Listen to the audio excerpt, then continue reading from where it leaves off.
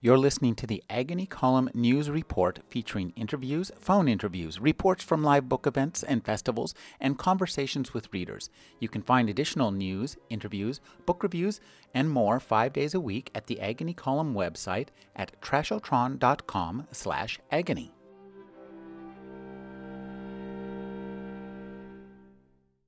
Thank you. It's so great to be here. I love coming over to Santa Cruz. This is where I want to live, but you need a special visa to immigrate here. And thank you so much. It's so wonderful to have to be on the same, I guess stage isn't the right word, sitting next to Rick. He's always been so kind to my work. Even when everyone else thought, Steingart, who? He was always supporting me. I guess I'll start reading from my new book, which is Super Sad True Love Story. For those of you who haven't seen it, it's got a lovely cover. This is a kind of scratch and sniff dealie where you can,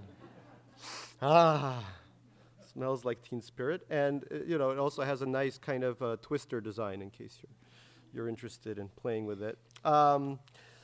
This is one of those novels which sadly requires a little bit of explanation. It's not science fiction with a capital S, but it is set slightly in the future when a completely illiterate America is about to fall apart. So next Tuesday is what we're looking at. The ruling party, there's only one party left, and it's called the Bipartisan Party, which is really handy. And it comes under the leadership of Defense Secretary Rubinstein, who is my first Jewish strongman. I'm very proud. There's a device called the apparat, which is worn as a pendant. And what it does, it's not an iPhone exactly, but it ranks. It's a very sophisticated device. And the moment you walk into a room, let's say I go to a bar, it automatically ranks me. Say I'm the 17th ugliest man in the room, but I have the 8th best credit rating. So it tells everyone exactly who they are.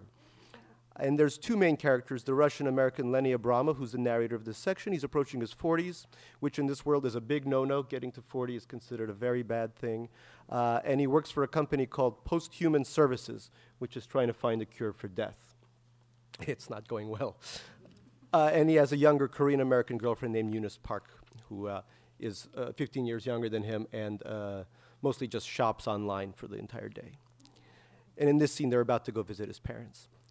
The next day, Eunice and I took the Long Island Railroad to Westbury, Long Island to meet my parents, the Abramovs. The love I felt for Eunice on that train ride had a capital and provinces, parishes and a Vatican, an orange planet and many sullen moons. It was systemic and it was complete. Eunice was nervous almost to the point of quaking. Her outfit was conservative for the occasion, a sky blue blouse with a Peter Pan collar and white buttons, pleated wool skirt reaching down below the knees, a black ribbon tied around the neck. From certain angles, she looked like one of the Orthodox Jewish women who have overrun my co-op building. There she was, sweating so handsomely on her orange pleather LIRR seat. Her elder worship and elder fear brought out a strange immigrant pride in me. There was something else, too. It was on the Long Island Railroad some 20 years ago that I had had my first crush on a Korean girl. I had been a freshman at a prestigious math and science high school in Tribeca. Most of the other kids were Asian, and although technically you had to live within New York City to go to the school, there were more than a few of us who faked our residency and commuted from various parcels of Long Island.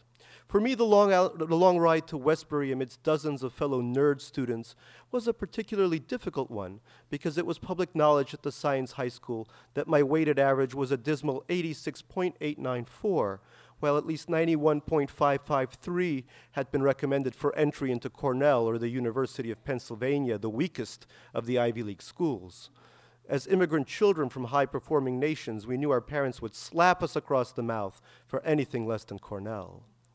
Several of the Korean and Chinese boys who took the railroad with me, their spiky hair still haunts my most literal dreams, would dance around me singing 86.894, 86.894. You won't even get into Oberlin with that, they said. Have fun at Reed, Abramov. Yeah, see you at the University of Chicago. It's the teacher of teachers. But there was one girl, another Eunice, a Eunice Choi to be exact, a tall, quiet beauty who would pry the boys away from me while shouting, "It's not Lenny's fault he can't do well in school. Remember what Reverend Sung says? We're all different. We all have different abilities. Remember the fall of man? We're all fallen creatures." and then she'd sit down with me and unbidden help me with my impossible chemistry homework, moving the strange letters and numbers around my notebook until the equations were for some reason deemed balanced, while I, utterly unbalanced by the magical girl next to me, her skin glowing beneath her summer gym shorts and orange Princeton jersey, tried to catch a brief smell of her hair or a brush of her hard elbow. It was the first time a woman had risen up to defend me, had given me the idea that I actually should be defended, that I wasn't a bad person, just not as skilled at life as some others. At Westbury Station, Eunice and I disembarked before an armored personnel carrier sitting by the squat station house, its .50 caliber Browning gun bouncing up and down. National Guardsmen were surveying the diverse crowd, Salvadorans and Irish and Jews and whoever else had chosen to make this corner of central Long Island the rich, smelly tapestry it had now become. The troops appeared angrier and more sunburned than usual. Perhaps they had just been rotated out of Venezuela. Oh, we're fighting in Venezuela now in this book. It's not going well either. Beside the armored personnel carrier, a sign read, "It is forbidden to acknowledge the existence of this armored personnel carrier," the object. By reading the sign, you've denied existence of the object and implied consent. We took a cab to the corner of Washington Avenue and Myron, the most important corner of my life. I could already see my parents' brownish, half-brick, half-stucco cape, the golden mailbox out in front, the faux 19th century lamp beside it, the cheap lawn chairs stacked on the island of cement that was supposed to be the front porch, and the gigantic flags of the United States and Israel billowing from 2 flagpoles. I felt a little embarrassed because I knew that Eunice's parents were much better off than mine. At the door, my mother appeared in her usual household outfit, white bra and panties. She was about to throw her arm around my neck when she noticed Eunice let out some Russian garble of amazement and retreated inside the house, leaving me per the usual with the visuals of her thick breasts and white little round of belly. My father, shirtless, soon took her place, also gasped at Eunice, ran his hand against his naked muscular breasts, said, "Oh," then hugged me. There was hair against my new dress shirt, the gray carpet of hair that my father wore with an odd touch of class, as if he were a royal in some tropical country. He kissed me on both cheeks, and I did the same, feeling the instructions, the code of Russian father-son relations. Father means I have to love him, have to listen to him, can't offend him, can't hurt him, can't bring him to task for past wrongs. He's an old man now. He's defenseless. My mother reappeared in shorts and a wife-beater. "Synochek, little son," she shouted, "look who's come to us, nash lubimets, our favorite." She shook Eunice's hand, and both of my parents swiftly evaluated her, affirmed that she was, like her predecessors, not Jewish, but quietly approved of the fact that she was thin and attractive, with a healthy black mane of hair. My mother unwrapped her own precious blonde locks from the green handkerchief that kept them safe from the American sun, and smiled prettily at Eunice. She began talking in her brave post-retirement English about how glad she was to have a potential daughter-in-law, filling in the contours of her loneliness with rapid-fire questions about my mysterious life in faraway New York.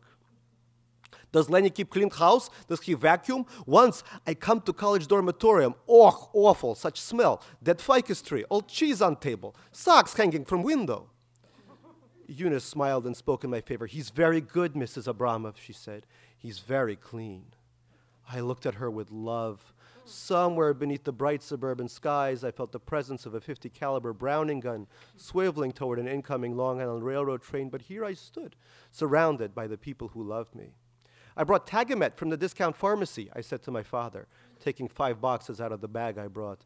"Thank you, Malinki, little one," my father said, taking hold of his beloved drug. My mother had already grabbed hold of the back of my head and was madly stroking my hair. "So gray," she said. "So old he gets, almost 40. Lonya, what is happening to you? Too much stress, also losing hair. Oh, my God." "You are named Eunice," my father said. "Do you know where it comes from, such name?" "My parents?" Eunice gamely began. "No! It's from Greek, Eunike, meaning victorious."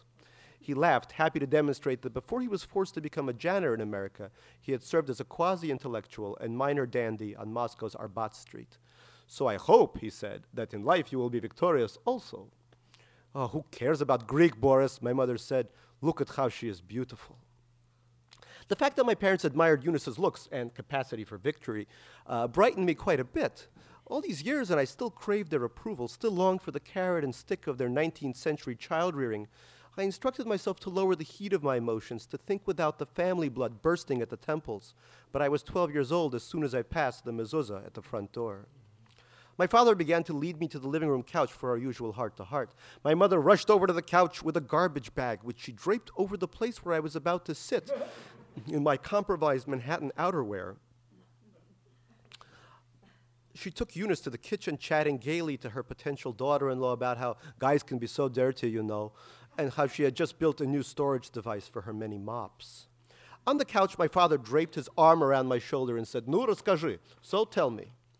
I breathed in the same breath as he did, as if we were connected. I felt his age seep into mine as if he were the forward guard of my own mortality. I spoke in English with the tantalizing hints of Russian I had studied haphazardly at NYU, the foreign words like raisins shining out of a loaf. I spoke about work, about my assets, about the most recent, fairly positive valuation of my 740 square foot Manhattan apartment, about all the monetary things that kept us fearful and connected. He held up the new apparat pendant I wore around my neck. "How much?" he said, turning the thing over, colorful data and rankings pouring over his hairy fingers. When I explained the device was given to me at work, he made a happy snort and said in English, "Learn technology for free. It's good." The floor beneath my feet was clean, immigrant clean enough so that you understood that someone had done their best. My father had 2 old-fashioned television screens stapled to the walls above my mother's fanatically waxed mantelpiece. Oh, there's only 2 networks left, Fox Liberty Prime and Fox Liberty Ultra.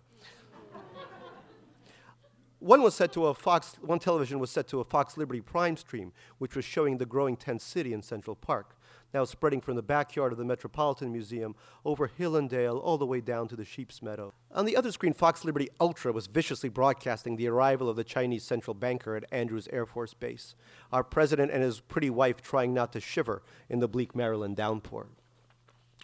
I felt my father's breath against my cheek for about 20 minutes as he talked about his complex political life and the news on the Fox, then excused myself, unwound from his human embrace, and went to the upstairs bedroom as my mother shouted to me from the kitchen, "Lenny, don't take your shoes off in upstairs bathroom. Papa has gribok," athlete's foot.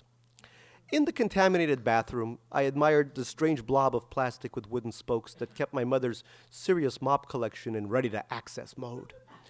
Although my parents never had a good word to say about Holy Petro-Russia, the hallways were hung with framed sepia-tone postcards of Red Square and the Kremlin, the snow-dusted equestrian statue of Prince Yuri Dolgoruki, founder of Moscow, and the Gothic Stalin-era skyscraper of prestigious Moscow State University, which neither of my parents had attended, because to hear them tell it, Jews were not allowed in back then. As for me, I have never been to Russia. I have not had the chance to learn to love it and hate it like my parents. I have my own dying empire to contend with, and I do not wish for any other. My bedroom was nearly empty. All the traces of my habitation, the posters and little bits of crap from my travels were gone. I reveled in the smallness, the coziness of an upstairs bedroom in a traditional American Cape Cod house, the half-floor that forces you to duck, to feel small and naive again. I cannot begin to tell you how much the purchase of this house, of each tiny bedroom, had meant to my family and to me. I still remember the signing at the real estate lawyer's office, the 3 of us mentally forgiving each other for a decade and a half worth of sins, the youthful beatings administered by my father, my mother's anxieties and manias, my own teenage sullenness, because the janitor and his wife had done something right at last, and it would all be okay now. There was no turning back from this glorious fortune we had been granted in the middle of Long Island, from the carefully clipped bushes by the mailbox, our bushes, Abramov bushes, to the often mentioned Californian possibility of an above-ground swimming pool in the tiny backyard. Down in the dining room with the shiny Romanian furniture the Abramovs had imported from their Moscow apartment, the table was laid out in the hospitable Russian manner with everything from 4 different kinds of salami to a plate of chewy tongue to every little fish that had ever inhabited the Baltic Sea, not to mention that sacred little dash of black caviar. My Eunice sat, Queen Esther-like in her Orthodox getup, at the ceremonial end of the table upon a fluffed-up Passover pillow, frowning at the attention, unsure of how to deal with the strange currents of love and its opposite that circulated in the fish-smelling air. My father proposed a seasonal toast in English. "To the Creator," he said, "who created America, land of free, and who gave us Defense Secretary Rubinstein, who kills Arab, and to love, which is blooming in such time between my son and Eunike, who, big wink to Eunice, will be victorious like Sparta over Athens, and to the summer, which is most conducive season to love, although some may say spring. While he went on in his booming voice, a shot glass shaking in his troubled hand, my mother, bored out of her mind, leaned over to me and said, «Кстати, у твоей Юнис очень красивые зубы. Может быть, ты женишься? By the way, your Eunice has very pretty teeth. Maybe you will marry her.» I could see Eunice's mind absorbing the basics of my father's speech. Arabs, bad. Jews, good. Chinese central banker, possibly okay. America, always number one in his heart. While she gauged the intent on my mother's face as she spoke to me in Russian. Eunice's mind moved so quickly through feelings and ideas, but the fear on her face reflected a life rushing by faster than she could make sense of it. The toast finally complete, we dove into the food without reservation, all of us from countries historically strangled by starvation, none of us strangers to salt and brine. Eunice, my mother said, perhaps you can answer for me this question. Who is Lenny by profession? I never can figure it out. He went to NYU Business School, so he is what, businessman? Mom, I said, please, not now. I'm talking to Eunice, my mother said. You know, girls talk. I had never seen Eunice's face so serious, even as the tail end of a Baltic sardine disappeared between her glossy lips. Lenny does very important work, she told my mother. I think it's like medicine. He helps people live forever. My father's fist slammed the dining table. Impossible, he cried. It breaks every law of physics and biology, for one. For two, it's immoral against God. I would not want such thing. Pooh. Work is work, my mother said. If stupid rich American wants to live forever and Lenny makes money, why do you care? She waved her hand at my father. Stupid, she said. Yes, but how Lenny knows about medicine? My father lit up, brandishing a fork capped by a marinated mushroom. He never studied in high school. What is his weighted average? 86.894. My mother waved him off again and turned to Eunice. So you met Lenny in Italy, she said? Lenny tells you speak perfect Italian. Eunice blushed some more. No, she said, lowering her eyes and cupping her knees. I'm forgetting everything, the irregular verbs. Now, Lenny spends 1 year in Italy, my father said. We come to visit him. He learned nothing. Blah, blah, blah, blah, blah, blah. He moved his body to imitate my walking through the Roman streets while trying to talk to the natives. You're a liar, Boris, my mother said casually. He bought this beautiful tomato in market. He brought down price, €3. But tomato is so simple, my father said. In Russian, pomidor, in Italian, pomodoro. Even I know such thing. If he maybe negotiate for us cucumber or squash. Заткнись уже, Боря. Shut up already, Boris, my mother said. She readjusted her summer blouse and bored her eyes into mine. Lenny, she said, we see you appear on Aparat Stream, 101 people we need to feel sorry for. Why do you do it? Your colleague, he makes fun of you. He says you are fat and stupid and old. You don't eat good food, and you do not have profession, and your fuckability rankings are very low. And he says, тебя понизили, you've been demoted at the company you work. Papa and I are very sad about this. My father looked away in some shame while I curled and uncurled my toes beneath the table. I had told him so many times not to look at any Aparat streams or data about me. I was a private person with my own little world. Why couldn't they find a better use for their retirement years and this painful scrutiny of their only child? Why did they stalk me with their tomatoes and high school averages and who are you by profession logic? And then I heard Eunice speak, her straightforward American English ringing against the smallness of our house. I told him not to appear in it too, she said. And he won't anymore. You won't, right, Lenny? You're so good and smart. Why do you need to do it? Exactly, my mother said. Exactly, Eunice. I did not say anything. I leaned back and watched the two women in my life look across a glossy Romanian table, groaning beneath a plastic cover and 20 gallons of mayonnaise and canned fish. They were eyeing each other with a placid understanding. Sometimes mothers and girlfriends compete against one another, but that has never been my experience. It is quite easy for two smart women, no matter what the gap in their age and background, to come to a complete agreement about me. This child, they seem to be saying to each other, this child still needs to be brought up. Thank you.